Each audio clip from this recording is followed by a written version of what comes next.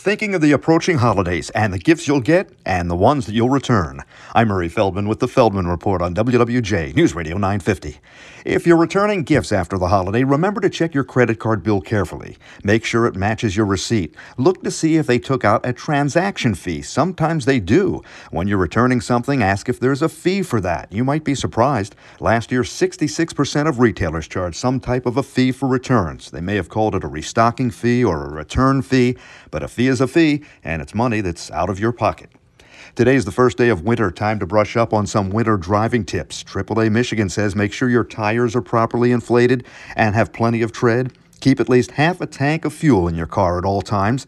And don't use cruise control when you're driving on any slippery surface, such as ice or snow. With the Feldman Report, I'm Murray Feldman, WWJ News Radio 950.